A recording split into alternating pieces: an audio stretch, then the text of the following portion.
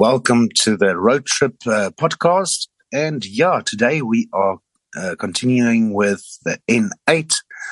We left off with the N7. And Diederik, tell us what's happening on the N8. How's it? Morning. Crisp, cold winter morning. Watching the sunrise behind my PC screen. That's always cool. Nice. We did the N7 on the last podcast, and it's the one that goes from Cape Town all the way up to Fjordsdrift. And again, that's such a beautiful part of the country. But the N8 is one of these highways that runs east-west across the country.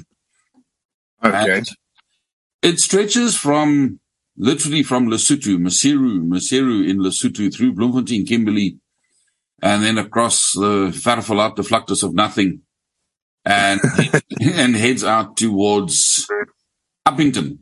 It doesn't quite hit Upington, because Upington sits on the junction of the N14 and the N10. And the N10 is a hell of a highway that stretches. It's one of those highways that stretches right across South Africa, and that's going to take us quite a while. So it goes all the way from Namibia right through to PE or Gqeberha. Yeah. And the N8 intersects the N10 then, that's Groblershoop, which is just south of Upington. So it covers an awesome part of the country. And what I enjoy about that, the N8, is you're almost following the route of the Gariep River. The Gariep, the Orange River, the Gariep has its origins in the highlands of Lesotho and flows out past Kimberley, Upington, and empties into the sea just south of Namibia. Yeah. The Gariep is a huge drainage system. I think I mentioned before, it drains over 25% of the land area of South Africa. And the N8 is one of those highways where you're kind of following bits and pieces of the Gariep, and you're seeing some of the irrigation things and the farming and everything. So it gives you a little bit of an idea of the impact of it. You're to the south of the Gariep, but it still gives you that feeling. But anyway, so the N8, and we're gonna start out in the eastern side, because it has its origins. The N8 officially starts at the sort of border of South Africa and Lesotho, just where the border post to get into the capital city of Lesotho is in Maseru. But I think you can't mention Lesotho without mentioning the founder of Lesotho, the founder of the Basotho nation, King Moshoeshoe. Yeah. And just outside of Maseru is actually his grave on a place called Thaba Bosiu. And Lesotho was formed, it's actually a little bit of an artificial nation, because it was basically formed because of King Shaka and Shaka's army raids in the early 1800s around, right up from KZN through the Free State and that entire area. And all the refugees sort of coalesced in the mountains of Lesotho. Yeah. And Moshoeshoe was the leader that came out of this and managed to consolidate them into a brand new nation. So the Basotho nation, as we know it, only really goes back to the mid-1800s. Yeah. And Moshoeshoe is one of those guys who fought a couple of the wars with the Boers. We chatted about some of those gun wars and things on one of the previous podcasts. He fought 3 different wars with the Boers. The Boers never managed to conquer Lesotho. And he actually accepted British protection for Lesotho. So Lesotho has always been this like independent little spot completely surrounded by South Africa. But Thaba Bosiu is a very, very cool spot to visit. And just down the road from his grave is actually where the Battle of Thaba Bosiu happened in Lesotho. And we mentioned Louw Weppener. I think it was yesterday. The two podcasts ago, Louw Weppener. Yeah. The spot where Louw Weppener actually died is here in Lesotho. And Louw Weppener gave his name to that bravery medal that the South African Armed Forces used to use before the Honoris Crux and the other one came out. Yeah. But then you go into Maseru. Maseru, to me, has always been a really horrible, scrappy spot. It's never, it's like it's a real commercial, dirty little business town. You know, it's got very little attraction, as it were. Yeah. But what is of interest there is there's actually an old Spitfire on display in Maseru. Oh, nice. And Nice. it's a replica. It is a replica of a World War II Spitfire.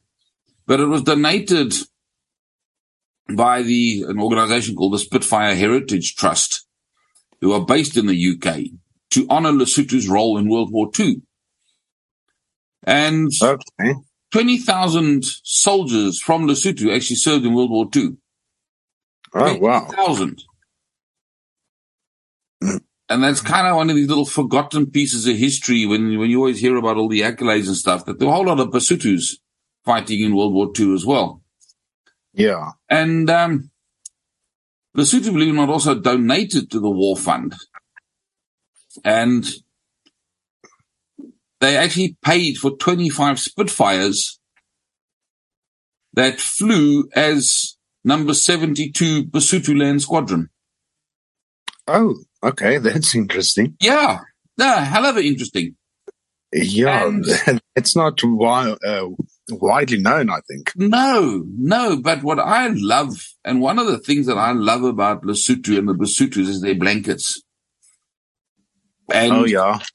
you know, the iconic picture of a Basotho is this guy on his pony up in the mountains and he's wrapped in these beautiful blankets. Now, you can buy these blankets and there's only one company in the world that still has the royal charter, believe it or not, to make the proper Basotho blankets.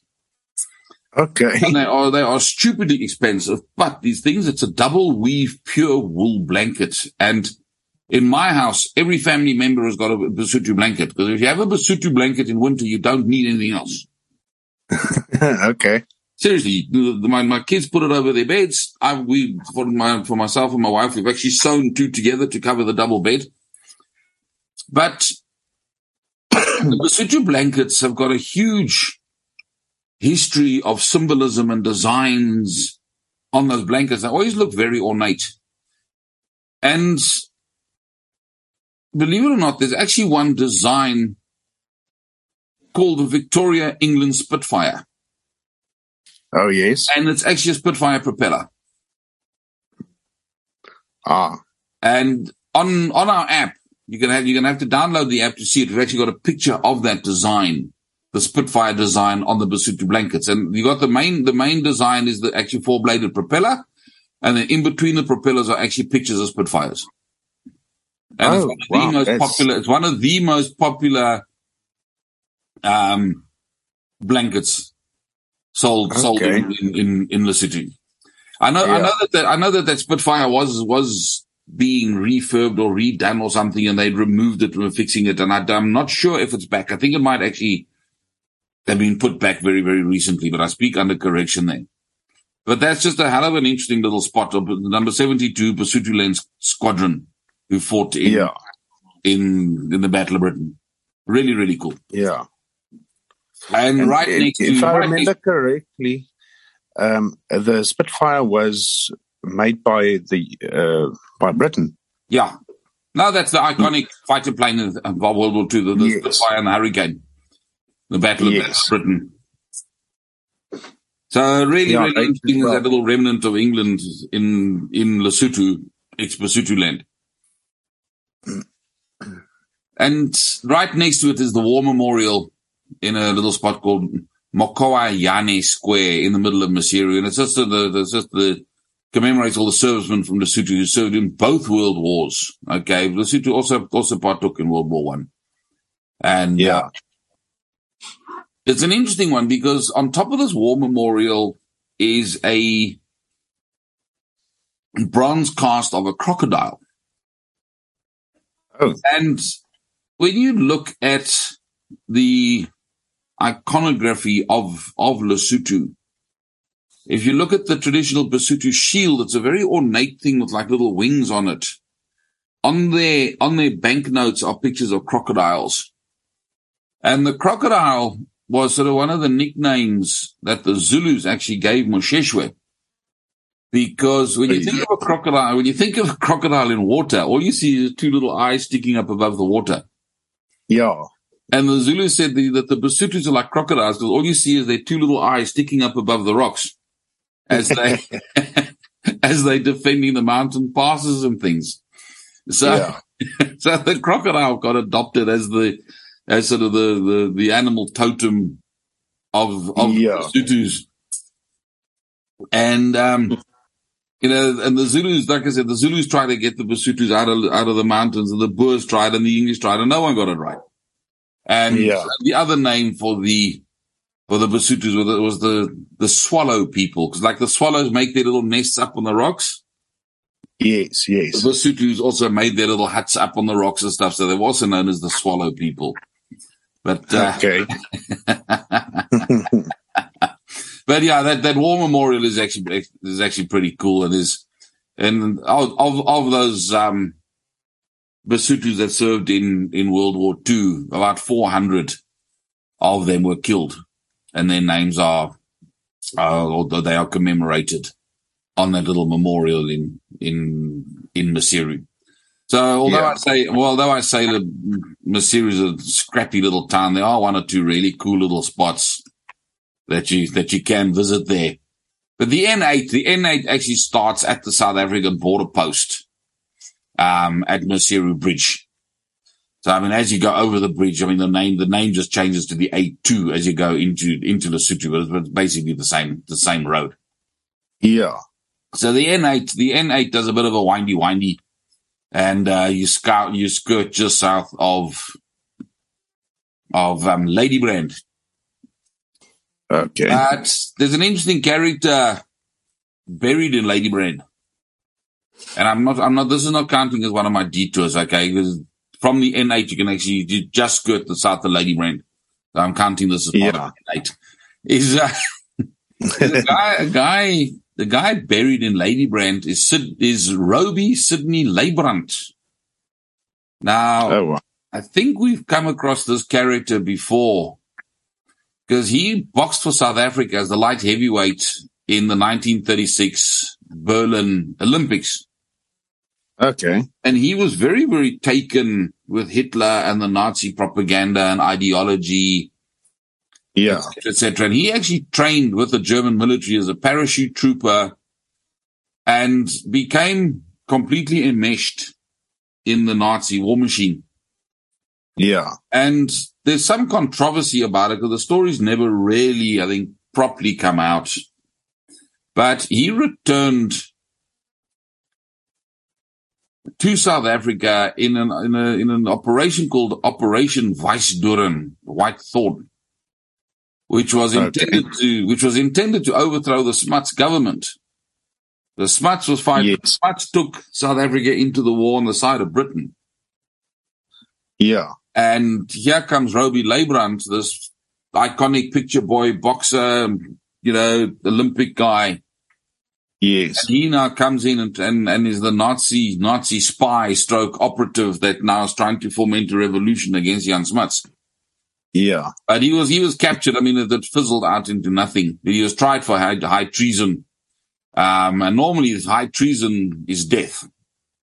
Yes. Death penalty, but somehow he wormed his way out of it. But he was actually released just after the war. Okay. And quietly disappeared and eventually died in 1966. But he's actually buried here in Ladybrand. Okay. So kind of an interesting character. And in Ladybrand itself, of course, you got the Anglo-Boer War Memorial just outside the Dutch Reformed Church. I think we know about why those ones are around now. And then there's another interesting grave in Ladybrand for a lady by the name of Auntie Skeppers. And she was born in Swellendam in 1806. And she was one of the original voortrekkers, but her husband died of malaria on the Louis Trichardt trek. Louis Trichardt, the guy that went right up through Limpopo, went around, and there's a lovely memorial for him in Maputo. Yeah. When just about all of them died of malaria in Maputo. But she took over as head of the household, and she must have been one heck of a woman, because she was actually one of the scouts who found the route to the Drakensberg. Oh, nice. So that Vrouwe Monument, as you going down past Harrismith and stuff, I think is kind of the ideal of Antjie Skeepers. Yes. As a real, I mean, she must have been one heck of a character. But, yeah, she settled in Ladybrand eventually, remarried, and, died in 1878. But just, Yes. it's actually a very nice memorial. There's a nice bronze plaque and picture, in a very, very serene little surroundings there. So that's kind of cool. But anyway, the N8 then heads off now. And you're going literally through the verlaten vlaktes of the Free State. I mean, that's flat. It's flat. And you're heading into Bloemfontein. But just outside Bloemfontein, you come across the Battle of Sannaspos Monument. Okay. And Sannaspos was fought on the 31st of March, 1900. And it was the first battle after the fall of Bloemfontein to the British, because the British still had this military idea that if you occupy the capitals of the countries that you are fighting, the forces will surrender. And that didn't work so lucky in South Africa. Yeah, nothing works like other places. South Africa is unique. Yeah, but what makes Sannaspos interesting is that the guy by the name of General Broadwood was stationed there because Sannaspos is the main water supply into Bloemfontein. And obviously, in a war situation, clean water is always an issue, because the minute you start getting dirty water, all sorts of diseases like typhoid and all these fun things tend to come up. So Sannaspos was a real strategic point to help maintain the occupation of Bloemfontein. Yes. And Christian de Wet, our old friend General Christian de Wet, yeah, he realized this. De Wet was one of these he was a really, really clever and a very, very savvy general. And de Wet actually attacked Sannaspos in March 1900 because he realized the strategic importance of it. Yeah. And it can actually be considered the first hit and run tactic used by the Boers in the war. There's very broadly speaking, the Boer War can be divided into two phases. You've got the conventional phase of the war that wound up in all those sieges of the various towns like Ladysmith and Mafeking, etc. Yeah. And once the sieges were broken, the Boers actually sort of had to up stakes and become mobile. And the last set-piece battle, as it were, of the war was actually the Battle of Bergendal, which was in August 1900. So you can kind of see, here's March 1900 here in the Free State, August 1900 in Bergendal, which is on that main road as you're heading out just past, that's on the way down to Mpumalanga, just on the edge of the escarpment there, just past Belfast. Yeah. So this battle then was the actual first time the Boers used this real mobile type of warfare. And consider the victory where the Boers actually took it and they caused complete chaos and mayhem. So just an interesting little aside there. But then you actually come into Bloemfontein proper. Now, I don't know, I think we're going to have to do an entire podcast or maybe even two podcasts just on Bloemfontein itself. Yes. Because the N8 actually comes into Bloem and runs straight through the city center. So maybe we just sort of whet everyone's appetite and give one or two little spots that are right on the main road. Yes. And let's choose here. One of the iconic buildings in Bloemfontein is its nickname is the Twee Toring Church, the Twin Tower Church in Bloemfontein. Now, normally when you look at the church, it's normally just got one church spire. But this is one of the just slightly unique design. It's got two beautiful spires out of it. And it goes right back to 1878. President Jan Brandt actually laid the cornerstone. And, all the Orange Free State presidents were members of the church. And the name has changed now, and it's actually called now the Towers of Hope. Okay. Very, very cool. It's just a real beautiful, beautiful building. But the N8 actually splits into two separate roads because of the one-way system they got in Bloemfontein. You skirt the main city center, so you go past the Bloemfontein City Hall.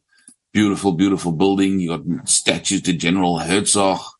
You've got the National Museum in Bloemfontein. And, that's always worth a visit. Those national museums are amazing. And this one concentrates on the, zoology, paleontology and ornithology of the Free State and Lesotho.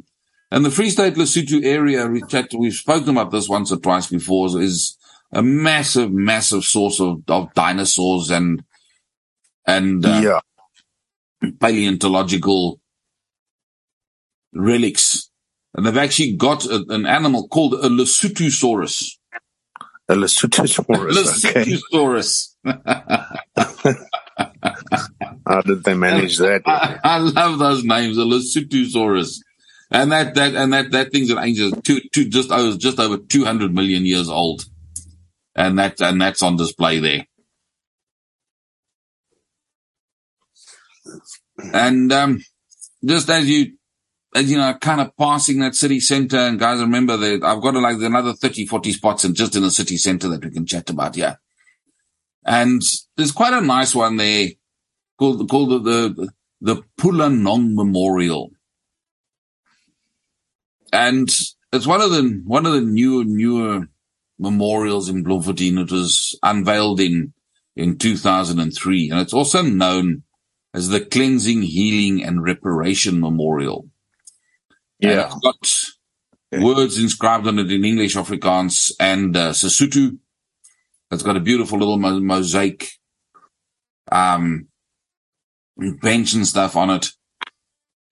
And the words, it's about the, oppression of the past. And the words of the oppression caused are engraved in the panels on the bottom of this memorial. And you actually walk over it, which is a symbolic representation of actually being victorious over those of oppression. Yeah. It's kind of a cool little memorial to have a look at. It's very pretty. I mean, the mosaics and stuff in there are really, really, really pretty. Yeah. But then as you then now, I think we leave Bloemfontein out on the N8. And I mean, there's just so much to see. And the Vrouwe Monument is in Bloemfontein. The Tank Museum is in Bloemfontein. The National Anglo-Boer War Museum is in Bloemfontein. There is just so much. There is just so much. And also on the University of the Free State, the N8 skirts the University of the Free State. There's also a whole gaggle of historical spots, to visit there. But the N8 then sort of bends. You got to take the N8's one of those weird ones again where it has a little break on it. You hit the N1, you got to swing down on the N1 south for a little bit to rejoin the N8. And then you go out past De Brugge. A lot of the army guys will remember De Brugge. The parachute battalions were always out there, massive training grounds out on the De Brugge vlaktes. I also had I don't know if you want to call it misfortune or good fortune of being on the training grounds in De Brugge for a while. Okay. But then tiny little town called Pietersburg.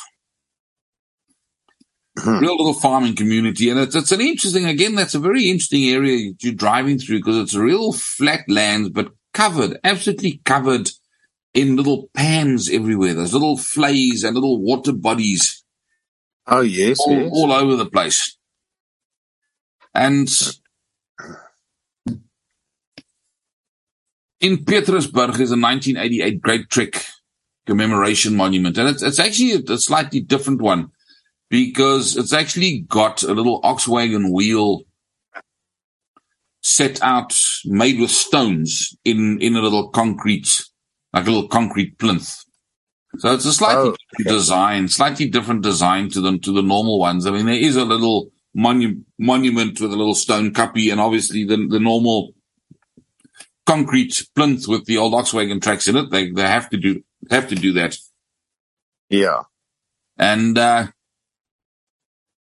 it's just, the 1988 commemoration, or 1988 Great Trek commemoration, was one of two different festivals that was hosted during the administration of P.W. Botha. But it's the 1938 Great Trek Centenary Memorial is in the same area. So they've got the two different memorials on the same. So they've got both of them, yeah. Yeah, on the same little spot. But then the N8 gets into Kimberley. And just Kimberley is one of those funny little spots again that is just inside the border of the Northern Cape, and the British always tried to hold on to Kimberley because of the diamond mines. Yeah. And the N8 comes into Bloemfontein from the southeast. And a little monument there that is kind of a unique one, in that there's a monument there to commemorate the opening of the N8 highway. Oh, nice. Yeah, it's right on the border of the Free State and the Northern Cape. So I don't know if this is like a provincial thing, as a bit of an up yours from one province to the other one or something. But and it commemorates the opening of the N8 National Highway. It was unveiled by the guy by the name of Abdullah Omar, the then Minister of Transport, in 2004. And it's exactly on the historic boundary between the Free State and the Cape Colony, or the Cape Colony at that stage, more correctly known then as Griqualand West. Yeah, yeah. So it's a monument. So that monument is one that we never actually see. There's no monuments to opening of highways. Yeah. And when you're at that monument, you are just north of the Battle of Magresfontein. Oh, yeah. Now, I really cannot remember if we've ever chatted about Magresfontein before. Yes, we have. I'm sure Magresfontein has come in there, and it's one of those spooky spots where your hair stands on end when you walk that battlefield of Magresfontein. I felt it on Magresfontein. I felt it like Isandlwana. Yeah. Magresfontein, I think more correctly, I think you should chat about Magresfontein when we do the N12, because the N12 comes south out of Kimberley, and it's reachable off the N12. But if you've got the time, Magresfontein is reachable off the N8, and it's one of those spots that is just really, really worth visiting. And it's got a beautiful museum. It's got an interesting little memorial of Magresfontein for the Scandinavian Corps. Okay. And there were enough volunteers out of Sweden, Denmark, and Norway to actually form an entire corps that fought on the side of the Boers. Okay. But anyway, the N8, we'll do Magresfontein. Maybe we do a podcast on iconic battles or something as well at some point. That could kind of be worthwhile. There's lots of experts that you can maybe bring in to chat about these different battles. Yeah, that would be cool. Just as you know, coming in, you've just gone past that little N8 Highway Memorial Monument-y thing. And there's a little Pioneers of Aviation museum. It used to be the first pilot training school for South African pilots was located in Kimberley. Oh, yes. Very, very close to the Kimberley Airport. And there's a little museum there, so the aviation enthusiasts will definitely enjoy that. Yeah. And there's also obviously at the museum, there's a little Pioneers of Aviation monument here. And that monument in honor of the first fighter pilots trained in South Africa. And it was a little spot called Patterson's Flying School. And the instructor there was a guy named Edward Cheeseman. His grave is also there at the monument. And the interesting part about it is the monument, there's actually the remains of Kenneth van der Spuy's remains are in there. And that makes the monument actually a mausoleum. So a monument is just a monument, but if you inter someone's remains in there, it becomes what's called a mausoleum. Yes.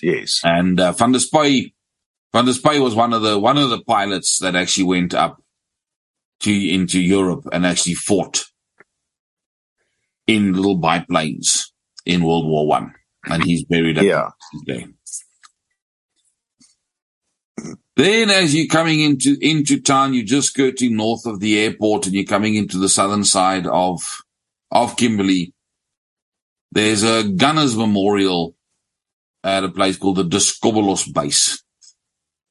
And this particular memorial commemorates the South African Air Defence Artillery. An interesting design on it, because the plinth, it's a cannon on a base called a plinth. And the plinth is actually in the design of our highest military award at the time for the Honoris Crux. Oh, okay. And the Honoris Crux is a very ornate cross design, and the cannon or the gun sits on this plinth, which is in the shape of that Honoris Crux. And awesome. It's an old First World War anti-aircraft gun known as Skinny Liz. And it's a 15-pounder breech loading gun, which was used by one of our anti-aircraft regiments in World War One. And interesting enough, it actually was part of the South African campaign into Namibia in World War One. Oh, okay. We've chatted about that one as well, where South African forces went into German Southwest Africa at the time. And one of the big fights there was a place called Tretkoppies. And that particular cannon now stands here at Kimberley. But it was originally called Lizzie Skinner. But General Skinner didn't like that name, so then it became Skinny Liz. Skinny Liz. Yeah. But anyway, so the N8 comes into Kimberley, and Kimberley again is one of these massively historical sites. And it's obviously diamonds were discovered in Kimberley. Kimberley was one of the siege towns during the Anglo-Boer War. Cecil Rhodes has got a huge footprint here in Kimberley. He owned the diamond mines, and he was part of the whole story with the Anglo-Boer War, and he funded the Jameson raid, and so it's a hugely historical town. And one of my doesn't he own a hotel in Kimberley as well? No, where that one comes in, and one of my favorite spots to stay in Kimberley is what's called the Old Kimberley Club.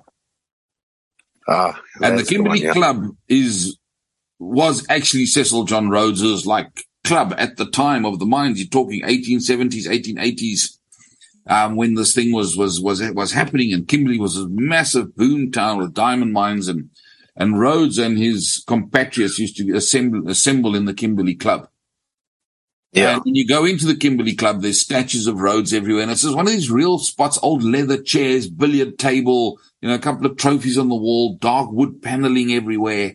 It's absolutely stunning. And they've got the rooms have still got old bars on the little claw feet. It's an absolutely brilliant place to stay in. Absolutely brilliant place to stay.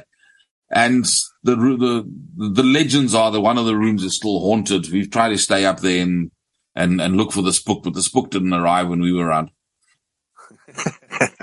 But an interesting little spot in the Kimberley Club is when you walk out the main door, there's a little arrow that's been engraved into the flagstones. And the legend is that Cecil Rhodes actually had that made and especially put in there because there was a discussion one night over a couple of drinks in the bar. And Cecil Rhodes always had this dream of, look north, young man, look north, because he said that's where the future of the empire was. And one of his dreams was sort of this unbroken line, the British influence from Cape Town right up through to Cairo. And that was the inspiration for the railway line, the Victoria Falls railway line. All that stuff belongs to Cecil Rhodes. Yes. They couldn't agree where north was. I think there was beer involved, but they couldn't agree where north was. So the next day, Rhodes had the north arrow implanted in the flagstones on the veranda of the Kimberley. Yeah. So you can still stand there now. You open up the door, you stand there, and there's a little arrow pointing north, and then the argument ended. But so that must be where the saying in Afrikaans comes from. Kyk noord. Yeah, probably. Voort. Probably. We won't go into the second part of that saying. Yeah, I left that part out. Yeah. That could very well be, but I mean, that was Rhodes. But the N8 comes into Kimberley, and the very, very first, I mean, you go through a little bit of built up stuff. I mean, you're into the main section of town, but you then hit a traffic circle. In the middle of that traffic circle is a beautiful monument called the Honoured Dead Memorial. And there's a massive gun there called Long Cecil. Long Cecil, okay. Long Cecil. And this memorial commemorates the defenders of Kimberley during the Anglo-Boer War, the South African War, because Kimberley was one of the towns that was besieged. Ladysmith, Kimberley, and Mafeking were besieged. And Kimberley was besieged by Generals Piet Cronje and General Ferreira. And, I mean, you got to think about the defenders in Kimberley. I mean, they sat there from October 1899, 14th of October 1899 is the day recognized as sort of the start of the siege. And the siege was only lifted on the 25th of February. Ah. Okay. So November, December, just 4 months, 5 months, you're sitting there, no decent supplies coming in, et cetera, et cetera. So, and the Boers had the big cannons, the long tom cannons. And Cecil Rhodes basically owned the mines in Kimberley at the time. So everything that went with the mines, the workshops, et cetera, all of the stuff he owned. Yeah. And to give you an idea of Rhodes fascinates me as a character and as the footprint he left here. He decides that they also need cannons now. So he commissions his workshop to build cannons. Yeah. In Kimberley. And Long Cecil, and I mean, it's actually quite funny because the other guns were called Long Toms. So Cecil cannot be outdone by the Boers. So his gun is now called Long Cecil. I think there might be, a bit of projection on that one. But anyway. And, a guy the name of George Labram. George Labram, an engineer guy, manages to produce cannons and builds artillery pieces in the workshops in Kimberley. Yeah. And that gun stands there at the Honoured Dead Memorial. But just as you're hitting the circle, just on the left-hand side, there's a whole collection of little spots there. And it's kind of centered around a little military museum and the Moth Garden of Remembrance, just off to the left-hand side of the N8. But you've got the Moth Garden, you've got the Mothwa, which is the women's auxiliary organization allied to the Moths. But you've got an old honey tank parked there in those gardens. You've got I'm just trying to see where this one is here. You've got an old Impala, that's what I was thinking of. You've got an old Impala jet also mounted on a I don't know what you call it, on a pole. And obviously that's in honor of the role Kimberley played in the South African military aviation having the flying school, etc. there. So as you get into that circle, it's actually worth stopping. Park off there, have a look in that little garden of remembrance there run by the Moth organization. You got the Impala, you got the tanks, you got memorials, you got some other statues, you got memorials to the pioneers of aviation, you've got the honored dead memorial, you've got the Long Cecil gun there. You quite happily spend half an hour or 45 minutes pottering around that traffic circle as you're getting into Kimberley. Then the N8 takes a slight dogleg and starts heading off a little bit more towards the northwest. You go past Kimberley Boys High, one of the famous South African schools. Yeah. There's a centenary monument on the school grounds there. But then the N8 again has a little break in it, because the N8 intersects the N12. And somehow the N12 is more important than the N8. So for a couple of 100 meters, it becomes the N12. And then when you turn left, in town again, it becomes the N8. That's and weird. just at that intersection is a little monument they call the Francis Baard Monument. Oh, Francis Baard, yes. Francis Baard has got a monument there. And she was a member of the ANC Women's League and what was then at the time called the UDF, United Democratic Front. She was a teacher. Oh, yeah. She was part of the 1952 Defiance campaign. She was president of the 1955 Freedom Charter, as well as the 1956 Women's March to the Union Building. So very, very active. Yeah. In the anti-apartheid movement, in the early days of that anti-apartheid movement. And she was imprisoned twice. And I'm not sure if she was banned. The old South African government had that system of banning people. I don't even remember that.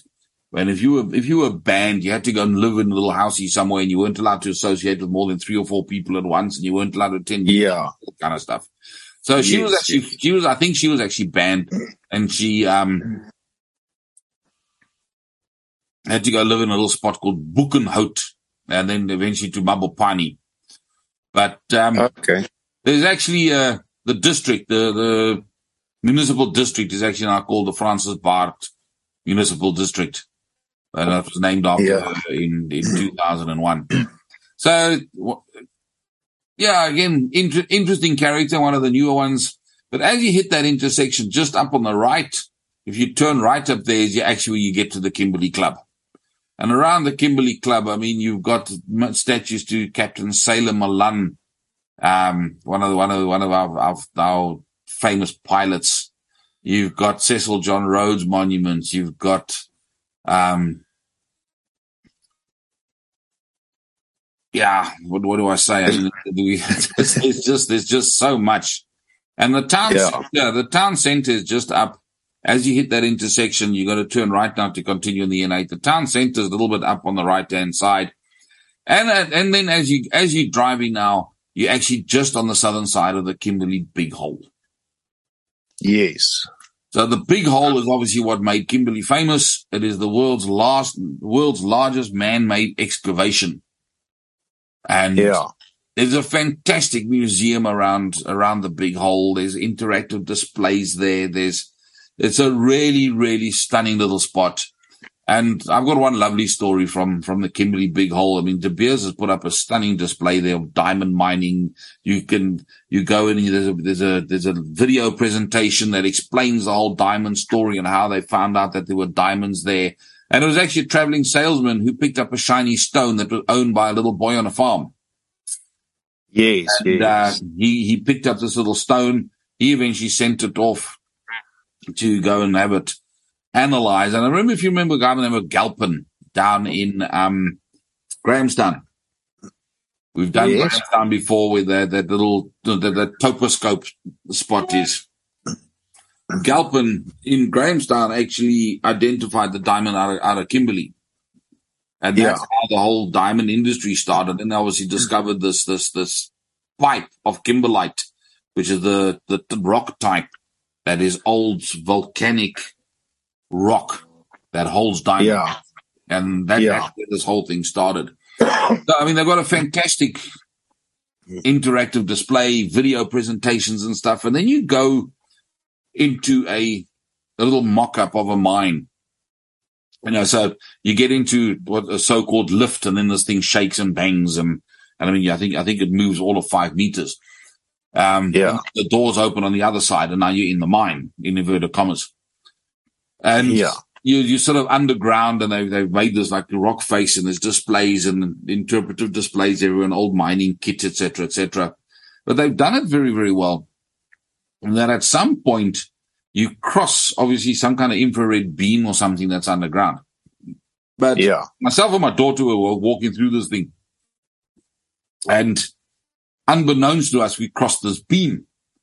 And before you realize what's happening, there's sirens going and there's alarms sounding, and sort of clear the area, sirens and things are blasting. We're looking around going, what the heck is happening here? And then there's a massive bang and explosion, and there's lights flashing and all sorts of stuff. And it's a simulated dynamite explosion underground. Yeah. And it's triggered as you now walking into the area by this infrared beam. Well, I turn around, and let's be nice. My daughter's not a runner. Okay. She's a swimmer. She plays polo and stuff, but she's not a runner. But man, that day she ran. That thing, that explosion went off. I turned around, and she was already down the end of the passage. The whole museum is filled with these kind of things. You walk, they've recreated the old village.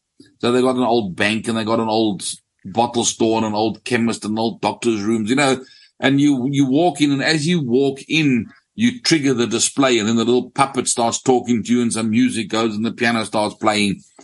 And that's a really, really worthwhile visit. It really is. It's just a really stunning little spot. Yeah, I like the Afrikaans name for Kimberley's hole. Kimberley's gat. Kimberley's gat.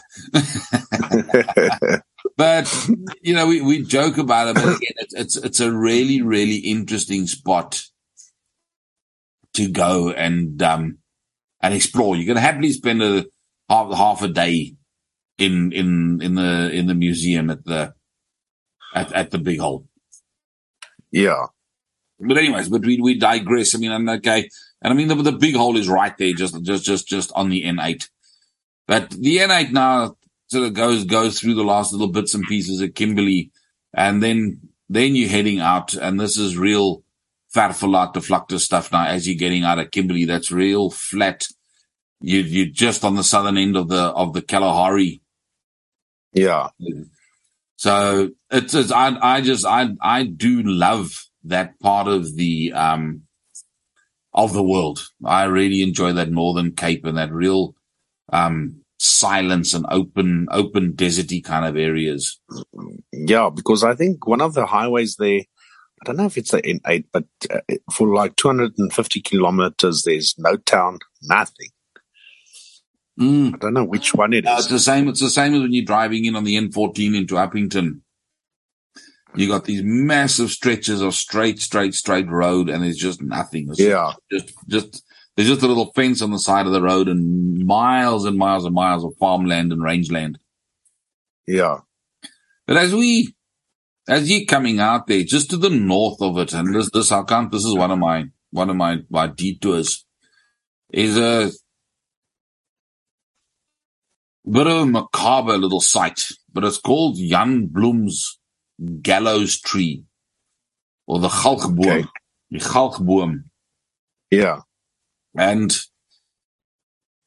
Jan Bloem was leader of a local Korana community, the Koranas being the indigenous tribe that lived there. And their village was a little spot called Riverbend, pretty close to Berkeley West, just south of Berkeley West here. And this tree was used as the official spot of Bloem's tribal court. Yeah. And these guys had the death penalty. So any serious crime, you were hanged. And it's believed that the graves around the tree there are actually from the prisoners that were hanged. Yeah. So, yeah, I'm not sure. Not sure that you really want to go visit that. But anyway, so but that's just to the north of the N8. Then the N8. We almost at the intersection here where it joins the N10. But you then just for interest sake, for the English speaking people, galg basically means gallows. Yeah, gallows, the gallows tree, the hanging tree. Yeah. But then you're heading out and you go through one or two tiny little towns and you get to Griquastad. In Griquastad is a 1938 Great Trek Memorial. I don't know how many of these Great Trek Memorials we found around the country, but all over the spot. But Griquastad also has the interesting kind of honor. It's got a little memorial there to Mary Moffat. Okay. And Mary Moffat was the eldest daughter of the missionary Robert Moffat and the wife of David Livingstone. Mary Moffat married David Livingstone. And Livingstone also tread some deep tracks in this area. And Livingstone also, if you go straight north out of Griquastad, you hit Kuruman. And Kuruman is where David Livingstone settled for a couple of years as well. And he used Kuruman as a launch pad for a lot of his explorations and eventually Victoria Falls, etc., etc. Yes. But in Griquastad, it's this little museum named after Mary Moffat. And Mary Moffat was actually born in Griquatown. And one of the historic pulpits that they use there is on display there. And the pulpit was used by David Livingstone. David Livingstone, however, I think has the rather dubious distinction of, although known as a missionary, I think he only ever had one convert. So he used the missionary thing as like a vehicle to do all his exploration and et cetera, et cetera. But I think Livingstone's lasting legacy is obviously the discovery, in inverted commas, of the Victoria Falls. But he exposed the extent of the slave trade in northern Mozambique, Malawi, that was being run by the Arab traders off the east coast. Yes. That is where his legacy is. He exposed that massive, massive slave trade up that side. But interesting enough, when Griquatown was actually surveyed, the wall of this little mission station was used to actually lay out the town. They considered that the straight line, and they used that building then to make squares and actually lay out the little town. Yeah. But the Greek was again one of those funny little groups. The Greek came from this area, and then you're talking about Adam Kok. Then she comes all the way across that second Great Trek and moves all the way down into KZN. Yes. That story played out in this area here. Yeah. And I mean, that I think is still one of my favorite podcasts. It's podcast number 4 or number 5 or something, where we do the story of Adam Kok and the second Great Trek, when he moved all from this area right across the country down into KZN. And I also just love the names. And the Andries Waterboer was the leader of the Greek community there. Andries Waterboer, water farmer. But your next stop on the N8 is actually Groblershoop, and that's the intersection then with the N10. So I think that just about covers that like a east-west highway, and lots and lots and lots of history there. I mean, Kimberley, I've happily spent 2-3 days in Kimberley at a stretch before, just exploring the monuments and museums and the big hole. Bloemfontein on its own is also 2-3 days. So if you do decide to do that highway, you can happily spend a week or 10 days exploring that highway from Maseru across almost into Uppington. And it's got an awful lot of little hidden treasures and things there. Yes. Awesome. But lekker. Let's call that a day now on this one. And Cool. don't know what our next one is. I'll think of the next one. Maybe we look at the N9 or the N10. The N10 is going to be a long one because that goes all the way from Namibia through Uppington. Uppington also an interesting spot, all the way down through the mountains, through the middle of South Africa, all the way down to E. And that is also all sorts of stories there. Yeah, so that was an interesting one, especially Long Sissel. Long Sissel. Yeah. Conjures up all sorts of strange stories that we won't go into. Yeah, it's not. Anyway, dear Lars, that was a good one, man. Here. Appreciate it. And until the next one, see you again, guys. Awesome. Cheers. Cheers, man. Bye.